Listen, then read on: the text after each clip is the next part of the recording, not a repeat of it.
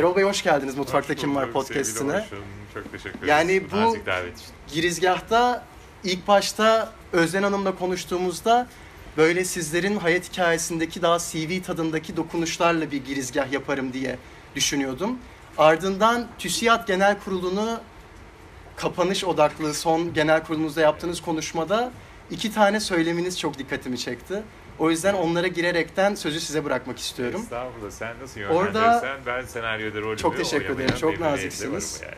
2 tane cümleniz var. Bir tanesini bu rolü kabul ederken söylemişsiniz. Çünkü ben yaklaşık 27 bölüm kaydettim bundan öncesinde. Süper. Her birinde sadece dinlemeyip o sırada çok yakın temasta insanlarla hikayelerini dinlediğimde ayrı bir keyif alıyordum. Yaklaşık 4 aydır da bugün için düşünme hali süre geliyordu bende ve diyordum ki aslında benim yaşadığım bu lüks hali birçok başka insan yaşasa ne kadar güzel olur. Öyle olunca başlamadan öncesinde son bir 2 teşekkürüm de olacak. Öncelikle bugünün afişlerini yapan Ece Tugay arkadaşım burada yok, kendisi hasta, o yüzden ona ayrı bir teşekkür ederim. Arkada son bölümümüz olan İlaydalı bölümün ana aktörü. Kendisinin müthiş bir proje hikayesi var. Bundan sonrasında da Spotify'da ya da başka bir podcast mecrasında dinleyebilirsiniz. Buraya dönerekten Erol Bey hoş geldiniz Mutfakta Kim Var podcast'ine. Çok teşekkür ederim. Yani bu nazik davet için. girizgahta ilk başta Özden Hanım'la konuştuğumuzda böyle sizlerin hayat hikayesindeki daha CV tadındaki dokunuşlarla bir girizgah yaparım diye düşünüyordum. Ardından TÜSİAD Genel Kurulu'nu kapanış odaklı son genel kurulunuzda yaptığınız konuşmada 2 tane söyleminiz çok dikkatimi çekti. O yüzden onlara girerekten sözü size bırakmak istiyorum. Estağfurullah. Sen nasıl Orada yönlendirirsen ben senaryoda rolümü çok teşekkür ederim. Çok naziksiniz. 2 tane cümleniz var. Bir tanesini bu rolü kabul ederken söylemişsiniz. Ben bu toprakların insani bereketine olan inancımı kendi yaşadıklarımla besleyebilmiş biriyim. Bu toprağın insanının gücünü bilimden ve akıldan alan imkanlara, desteğe, eğitime ve özgüvene kavuştuğunda neler yapabileceğini çok ama çok iyi biliyorum demişsiniz. Buna sorularımda tekrardan döneceğim. Bu 12 Ocak 2017 tarihinde söylemiş olduğum kısa bir nottu. Kabul törenine tekabül ediyor değil mi bu? Kabul töreninde söylediğiniz bir cümle. Bir anlamda yani evet. Veda ederken de tam böyle son dakikalarda şey diyorsunuz. Burada belki TÜSİAD Yönetim Kurulu Başkanı olarak sıfatım devam etmeyecek olabilir. Ama Mevlana'nın şu sözünü hatırlatmak isterim.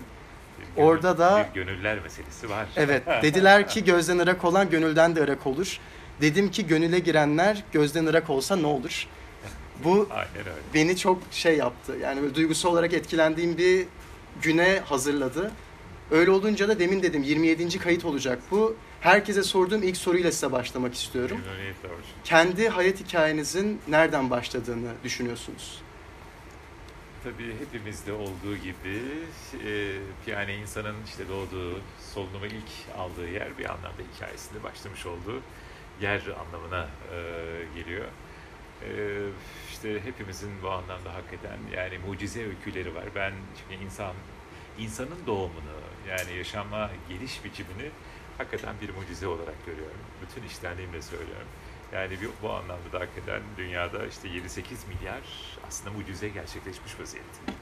Bunun için doğaüstü olayları falan bence çok ihtiyaç yok.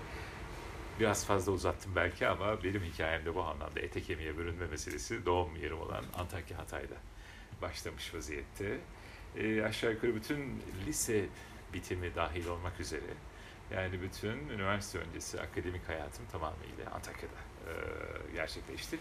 12 Ocak'ta söylemiş olduğum TÜSİAD'ın bu kabul veyahut da giriş görevi bu anlamda alma noktasındaki Anadolu vurgumun da nedeni aslında benim öykülerimin ilk başladığı döneme denk düşüyor.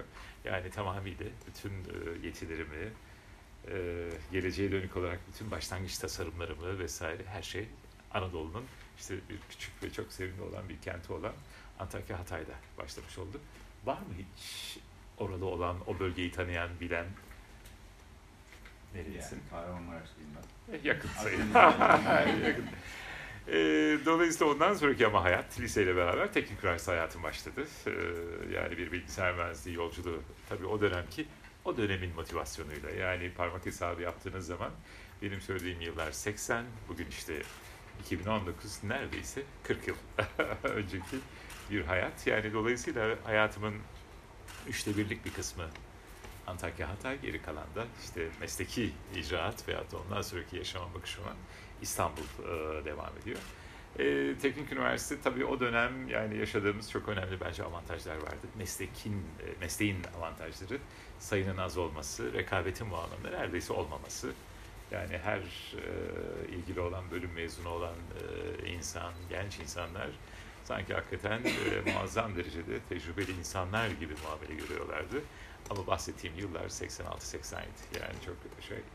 Ve ondan sonra da fakat yani ilk günden beri kendi girişimimi yapmak benim için olmazsa olmaz noktalardan bir tanesi geldiği için 89 yılında yani arada çok kısa bir profesyonel bir hayat var. O da bilinçli yapılmış bir tercih.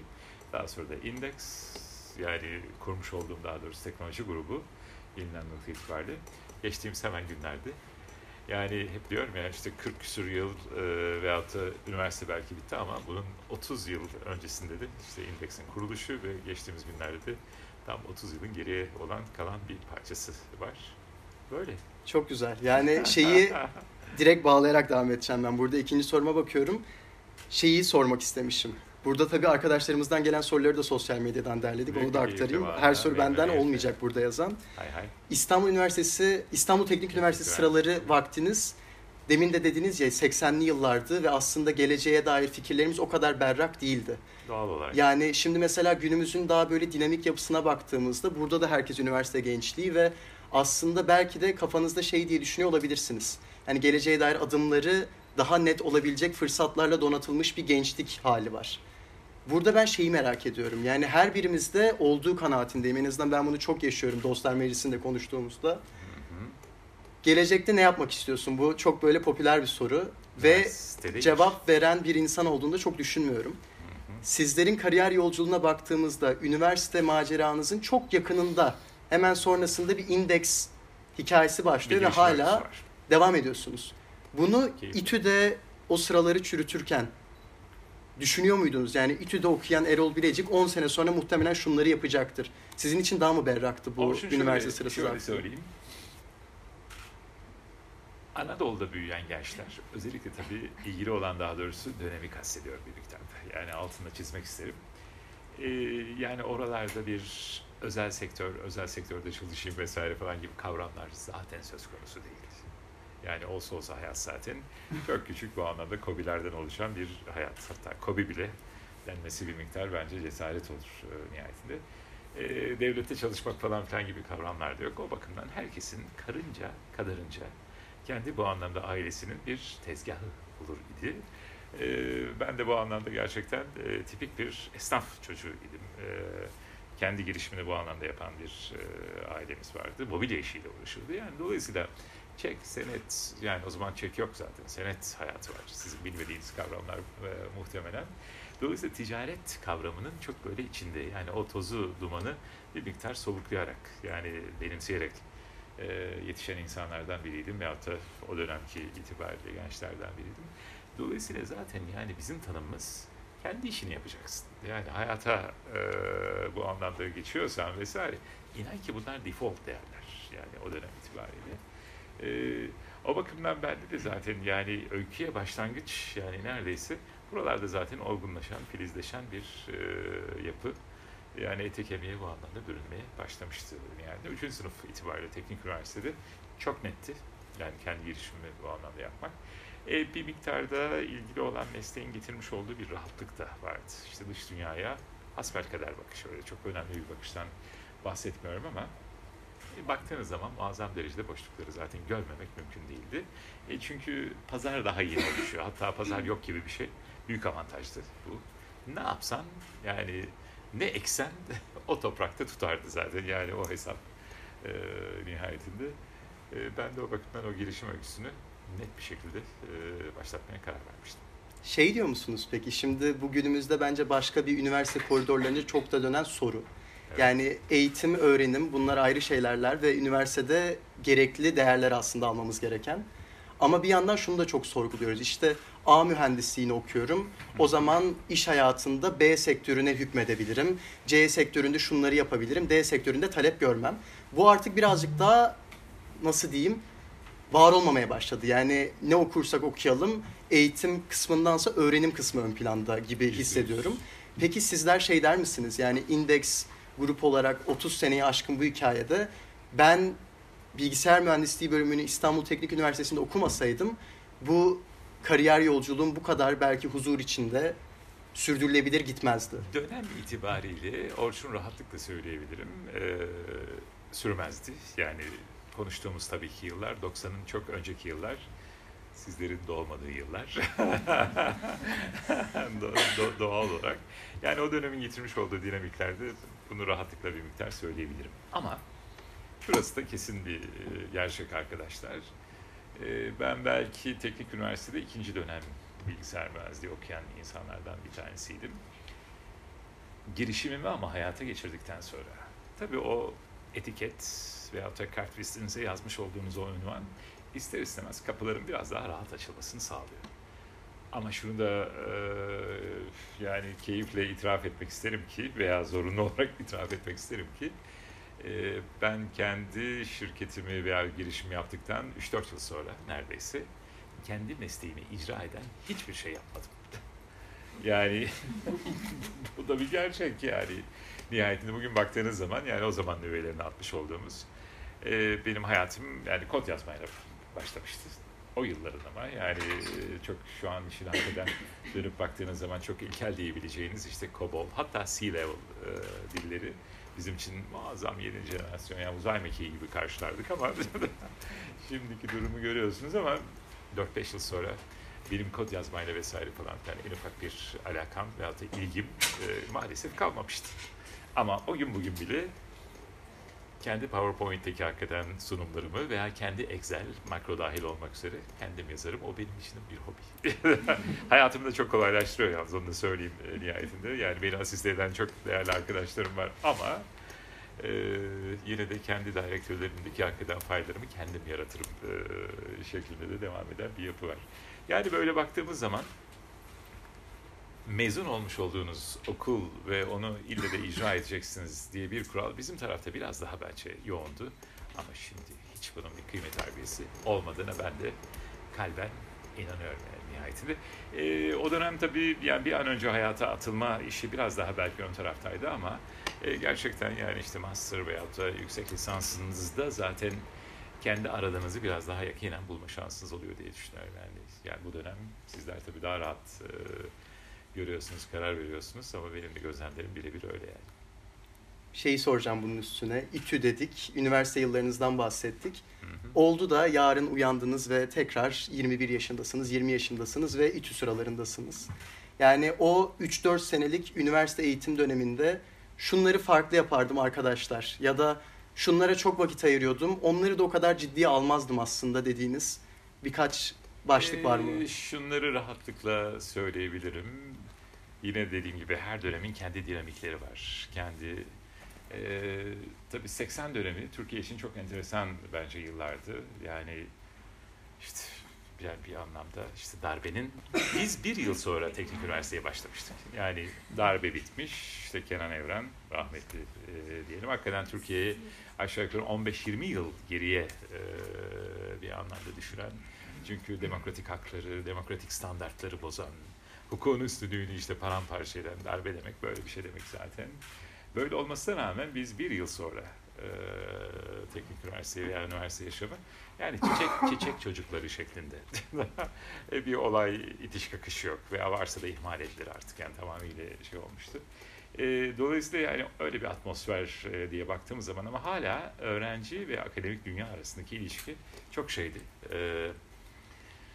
Yani bunu bütün hocalar için söyleyemeyeceğim ama yani o dönem için daha sert, daha az öğrenciyi anlayan, daha az belki ama öğrenci tarafından da bakmak gerek. Çok da yani akademik dünyanın fazla içine girmek istemeyen bir şey var bu. Yani bu yapıları şimdiki şeyim olsa değiştirmek için en azından bir çaba içinde olurdum. İnsan tabii şuna gıpta ediyor. Ben ondan sonra çünkü hayat üçgenimdeki önemli bir parçadır teknik üniversite veya üniversite.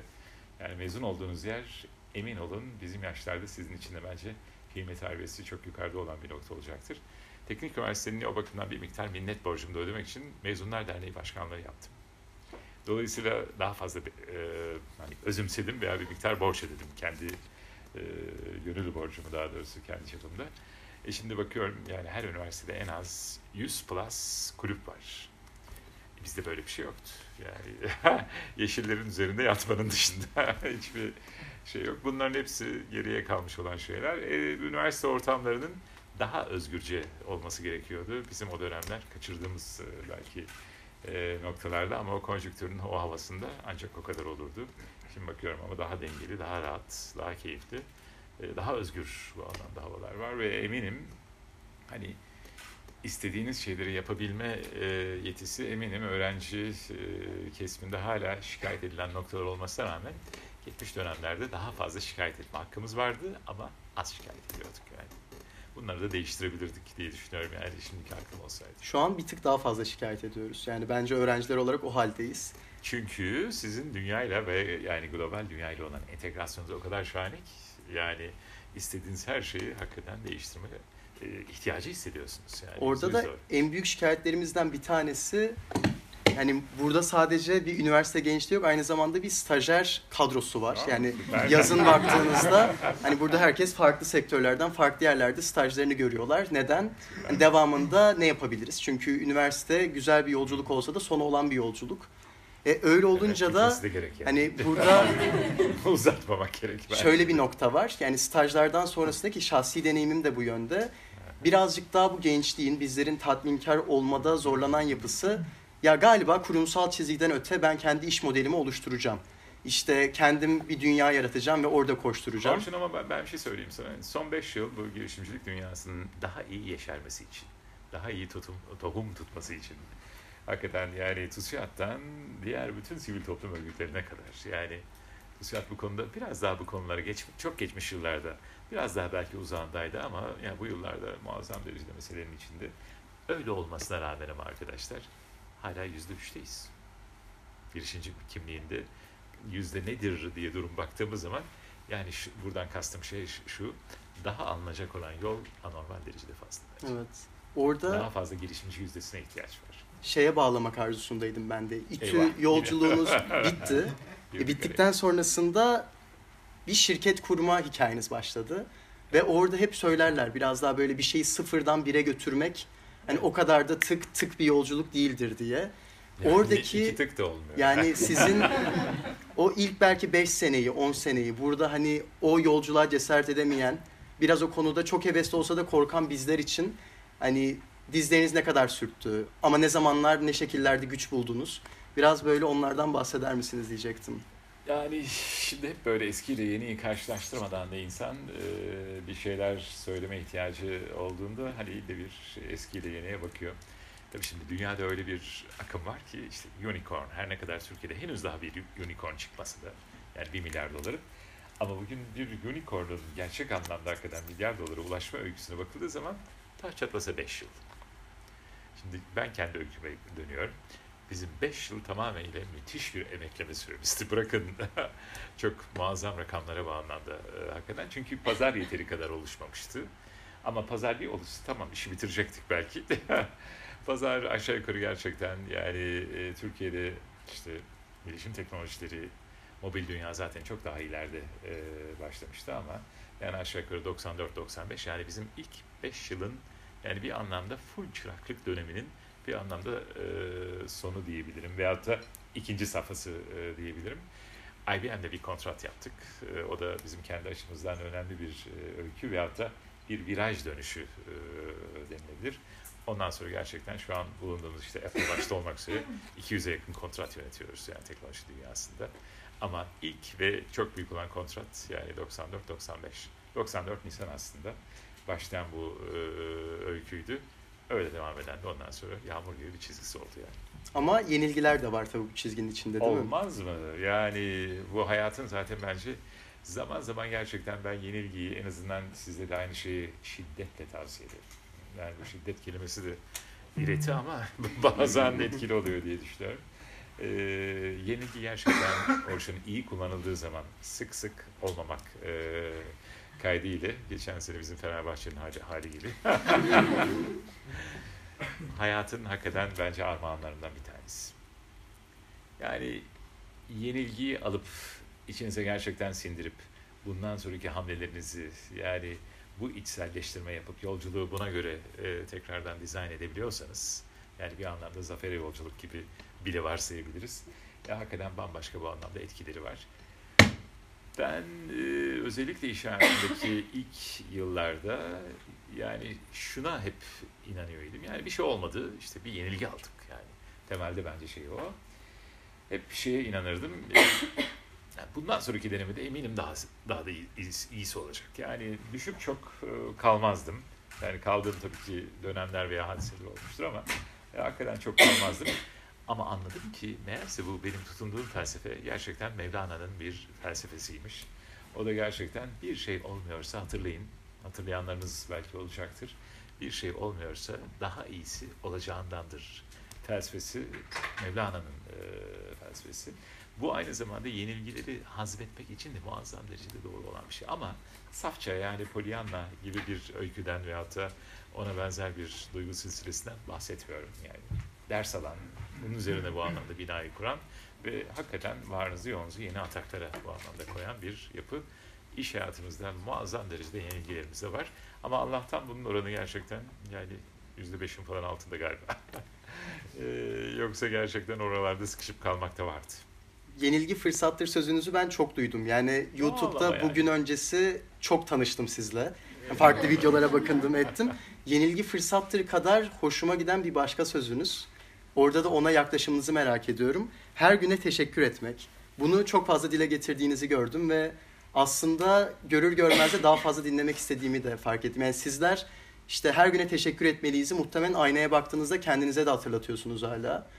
Bu nasıl bir düşünce? Yani orada neyi hissederek söylüyorsunuz bunu? Yani tabii yeni jenerasyon, yani siz gençler teşekkür meselesine tam olarak nasıl yaklaşıyorsunuz hakikaten çok kestiremiyorum. Ama yani özellikle muhtelif böyle şeylere bakıldığı zaman yaş seviyelerinde teşekkür etmek denense çok iskonto edilirdi. Yani bizim bonkör olmadığımız noktalardan bir tanesi teşekkür etmek. Oysa her şeye teşekkür etmekte bence fayda var. Yani hiçbir şey çünkü yalnız yapamıyorsunuz. Hiçbir şeyde yani tek başınıza hakikaten yürümek, koşmak vesaire mümkün değil. Mutlaka bilinçli de olmasa, direkt bile olmasa elinizden tutan birileri oluyor hayatta. Yani her daim, her yolculuğunuzda bile yani işte her kademesinde bu anlamda teşekkür etmek, her kişi olduğu gibi bana kalırsa solunum aldığınız her güne bile bence teşekkür etmek çok şart olan bir şey. Ekonomik de bir model, yani bir maliyeti de yok nihayetinde. Burada hakikaten bence bonkör olmanızı muazzam derecede tavsiye ederim. Kendinizi iyi hissedersiniz. Emin olun siz nasıl davranırsanız karşı tarafta size zaten öyle döner. Karşı taraflar hatta tanımadığınız, etmediğiniz. Yani bu dünyayı yani sabah günaydın demek kadar, hani ne kadar çok derseniz emin olun güne o kadar şahane başlarsınız. Bence gündeki teşekkür meselesi de yani benim inandığım felsefede öyle bir şey yani nihayetinde. Bol bol et. Evet. Ediyor musun hakikaten Orçun sen? Ya şöyle ki daha şükür dolu bir insan olarak görmüyor değilim kendimi. Yani bir 2 senedir en azından o kasımı geliştirmek için çabalıyorum. Muazzam. Ve böyle mutlu uyanmaya çalışıyorum ama sonu da olmayan bir eşik. Yani eşik hep daha yukarı çıkabiliyor. Çıktıkça tatmin etmesi daha zor. Bizde çünkü baktığınız zaman yani düşünün anneniz kahvaltıyı işte hazırlamış veya arkadaşınız veya evde paylaştığınız bizde teşekkür etmek özellikle aile içinde yani anneye babaya falan hani böyle çok tercih edilen bir şey de değil. Yani nereden çıktı oğlum bile denilen örnekler vardır. Yani düğün değil bayram değil teşekkür etmek gerekir. Evet, buradan tüm arkadaşlarıma bugün geldiğiniz için büyük bir teşekkürü kesinlikle borç biliyorum.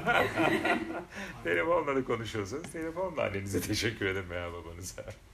Benim etme şansım yok. Rahmetliler. Evet yani değil. Doğru. Hani bir tık düğümlendim gibi hissettim. Böyle duygusal olarak nasıl dönüş yapacağım bilemedim. Teşekkür etmenin ama ille de direkt sesle veyahut da birebir bu anlamda yüz yüze yapılmadan da olan işte bu tip örnekler yani. Buradan ben hayatınızdaki bir başka kimlik, yani eski bir kimlik ama ilk başta sizleri anons ederken bu Mevlana'ya yaptığımız göndermeyle döneceğimiz TÜSİAD kimliğine giriş yapmak isterim. Memnuniyetle. Türk Sanayicileri ve İş İnsanları Derneği ki TÜSİAD olarak harflere ve o kelimelere bakacağınız zaman uymuyor. Çünkü İş Adamları Derneği olarak kurulmuş bir oluşum. Ki yanılıyorsam Ama düzeltin lütfen. 1971 yılında. Evet, yani bugün yani itibariyle 48 yaşını geride bırakmış. TÜSİAD'ı herkes tanır mı? Ya pek fikri olmayan da vardır. Burada yoktur. sanmıyorum. Sizler vasıtasıyla, yani sizlerin içinde yönetim kurulu başkanı olduğu dönem isim değişikliğiyle de bildiğimiz bir oluşum. Burada etap etap birazcık daha böyle katmanlaşarak bazı TÜSİAD sorularımız var. Memnuniyetle. İlk başta ben hem Bakalım Türkiye bildiğimiz yerden için geliyor. hem de sizin için TÜSİAD ne ifade etmekte onu sormak istiyorum. Biraz önce de tabii söylemiş olduğum gibi 1971 yılında 12 iş insanı tarafından kurulmuş olan bir iş dünyası örgütü. İşte kurucular arasında baktığımız zaman o dönemin, tabii bu dönemde o ailelerin çoğu sağlıkla bu anlamda hayatlarına devam ediyorlar. İşte Vehbi Koç rahmetli, Necat Eczacıbaşı, Sakıp Sabancı, efendime söyleyeyim, Borusan grubundan, evet, Sayın Borusan grubu diyeceğim valla. Ama buna dönük olarak yani 12 çok değerli ve birbirleriyle muazzam derecede rekabet yapan iş insanları. Birbirleriyle arayı böyle muazzam derecede falan açmış değiller. Yıl 1971. Hani şu an gerçekten maçta artık müthiş derecede aralıklar var nihayetinde gruplar arasında. O dönem böyle bir şey iken tamamıyla serbest piyasa ekonomisini ortaya koyan. Çok enteresan bir şey var Orçun. Şimdi hatırımdayken hemen paylaşmak istiyorum. Bakın 1971 yılında 12 tane bu çok değerli olan iş insanı. O dönem birbirleriyle bu anlamda mücadele eder ama bir tüzük yazmışlar veya yazdırmışlar. Ama kodlarını siz veriyorsunuz. Yani birebir bu anlamda wording'ini yapmasanız da uzmanları mutlaka yapmıştır ama wording'in içinde, yani tüzüğün içinde bu anlamda baktığınız zaman çevreci olmak, hukukun üstünlüğü, insan hakları. Emin olun yani bunların hepsi bakın 1971'de yazılmış olan şeyler. Yani çünkü insanlar yani TÜSİAD'ın yani vizyonunu falan yani işte ben aşağı yukarı yani her başkan böyledir. Yani toplam 700 günlük bir toplam yani işte 2 yıl yani 25 aylık 200'e yakın aşağı yukarı konuşma yapıyorsunuz. Yani her TÜSİAD başkanı benzer bir şey yapar. İşte 3 aşağı 5 yukarı nihayetinde. Genellikle bizim yani bu tür pozisyonda insanların algı biçimi ya bunlar ekonomi konuşurlar. Tamamıyla para pul, döviz konuşurlar, büyüme konuşurlar. Alakası yok. Tabii ki onları da konuşuruz. Ama bu 200 mesela benim kendi tecrübelerimde konuşmamın içerisinde takriben %10'u falan ekonomi üzerindedir. Yani verdiğiniz mülakatlarda falan. Geri kalanda hakikaten daha çok yine özgürlükler konuşulur. Hukukun üstünlüğü konuşulur. İnsan hakları konuşulur. TÜSİAD hemen hemen bütün toplumun dokunmuş olduğu her noktada konuşmasını çok özgürce ve hiçbir politik amaç falan gütmeden yapar. Yani hiçbir muhalif özelliği de yoktur. Yani dönem itibariyle görmüş olduğu ne eksik varsa ekonomi veya normal yaşam üzerine bu eksiklikleri hakikaten ortaya koyar, çıkarır, söyler. Ama müthiş de bir okuldur nihayetinde. İşte toplam biz hayatımızı 12 ana eksende ama dönemin değişen noktalarına göre yani bunun adı dijital dönüşüm, işte ekonomik politikalar, sanayinin bu anlamda kalkınması meseleleri, işte hukuk, her türlü bu anlamda 12 tane temel eksen vardır. Ama baktığınız zaman yani hem işin ekonomisi gerçekten çok düşük bir bas tutar. Ama bir de şunu söyleyeyim, dünyanın her yerinde işte örgütlenmesini tamamlamış olan bir yapısı vardır. Gerek kurum içinde, gerekse bu anlamda gönüllülerin vermiş olduğu iş gücüyle beraber de müthiş de bir fabrika gibi çalışan, bir fikir fabrikası olarak çalışan, burada Vehbi Koç'un lafıdır zaten, bir kurumdur yani nihayetinde. Böyle bir kurumun başına yani yönetim kurulunun başkanlığına 2 sene geçmek. Tüzük gereği 2 yıldır zaten nihayetinde. Yani bir noktada büyük bir sorumluluk. Yani omuzlara alınacak farklı Evet. bir yük ve bahsettiğiniz üzere 70'lerde kurulmuş bir oluşumdan bahsettiğimizde aslında sizlere başkan vasfıyla gelmiş olduğunda bu oluşum zaten halihazırda çok güçlü bir iç kültür söz konusu. Yani izin verirseniz sadece aynı sayfada olalım diye enteresan figür değerleri vardır TÜSİAD'ın. Belki bileniniz vardır ama Türkiye'de mesela yani işte yapılan her kamunun daha doğrusu kullanabileceği yollar, köprüler, hatta havaalanları vesaire yapı işlet devletlerin bu anlamda dışında tamamen ödenen vergilerden yapılır. TÜSİAD'ın toplam baktığınız zaman aşağı yukarı 600 civarında. Yani üye çağrısı çok yoğun olan bir yapı değildir TÜSİAD. Davet usulü bu anlamda tercih edilir. Yani 600-700 civarında bilemediniz toplam üyesi vardır nihayetinde.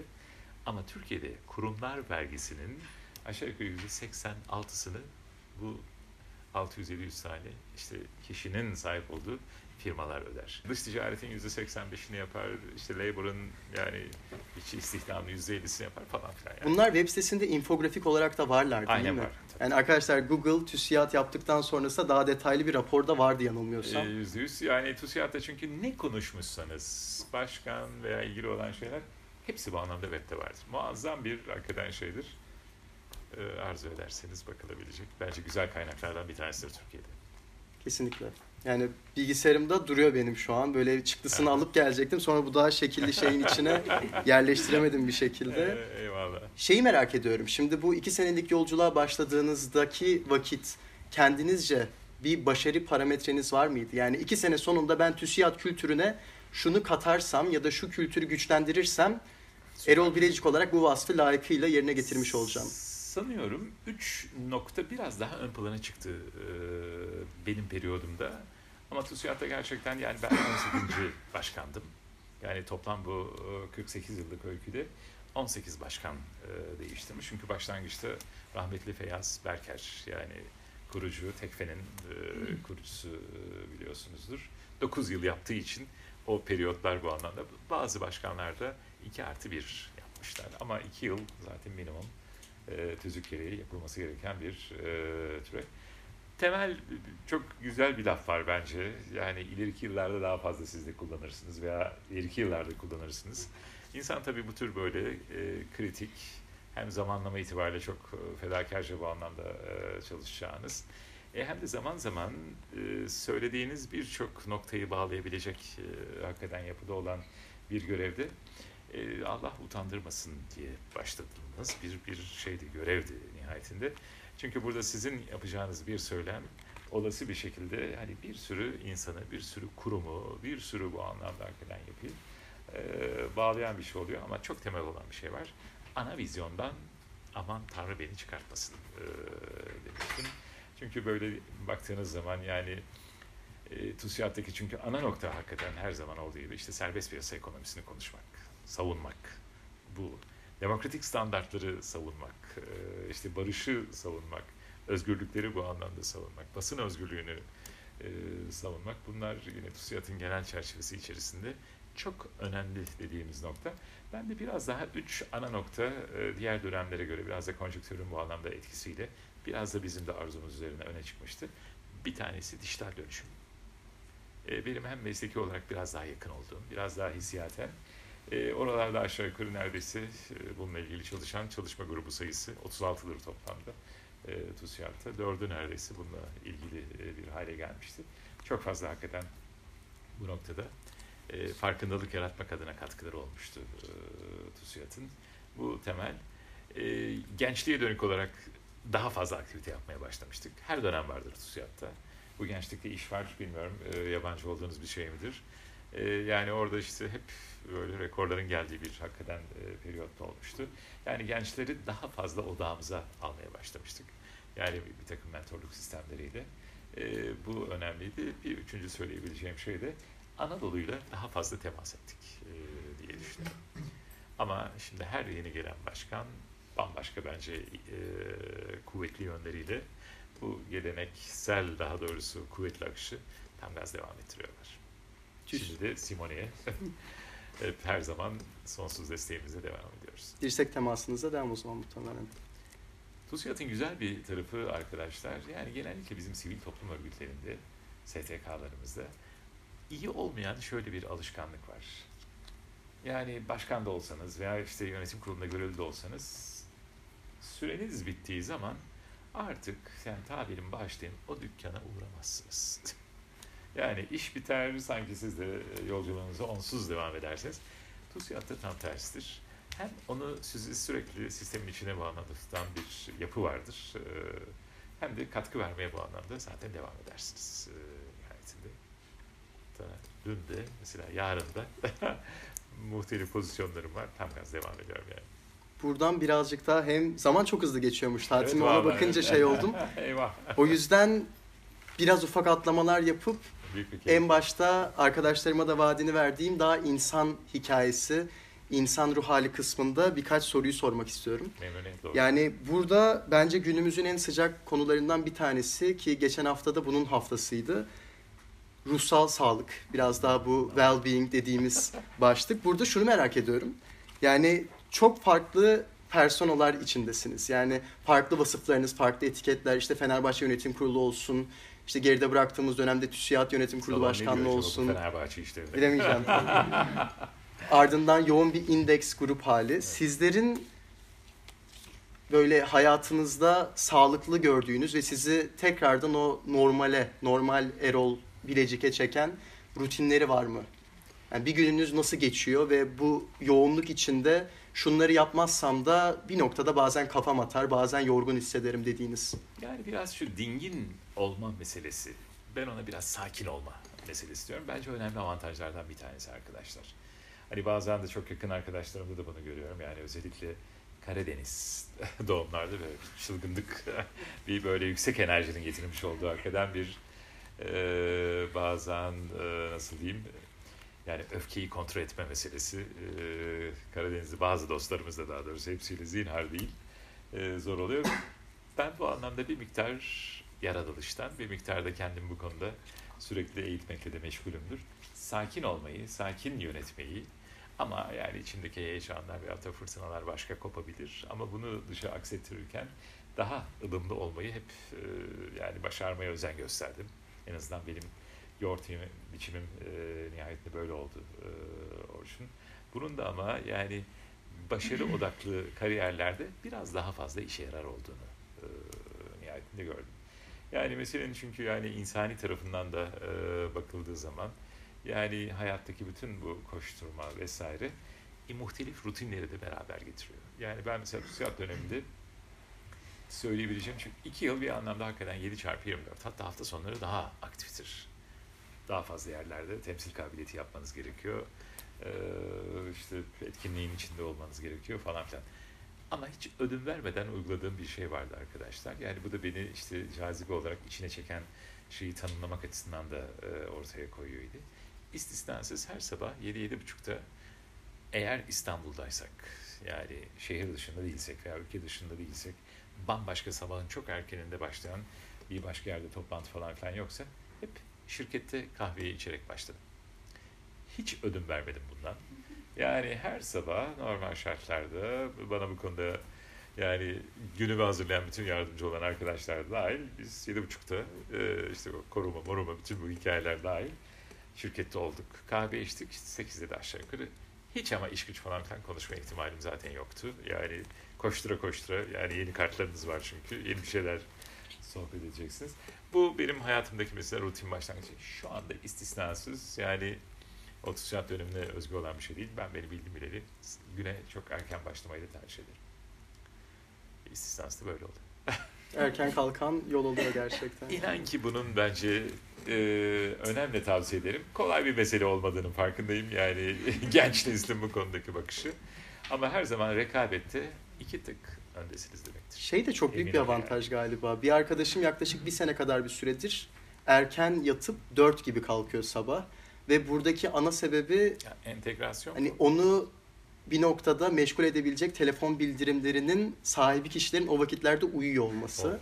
Hani bir 4-5 saat kadar bir vakit Orçun diyor telefona elim gitmeden olmuyor ama elimi götürecek sebepler uyuyorken elim gitse de ben işime odaklanabiliyorum. Anladım. Bu benim için artık geç.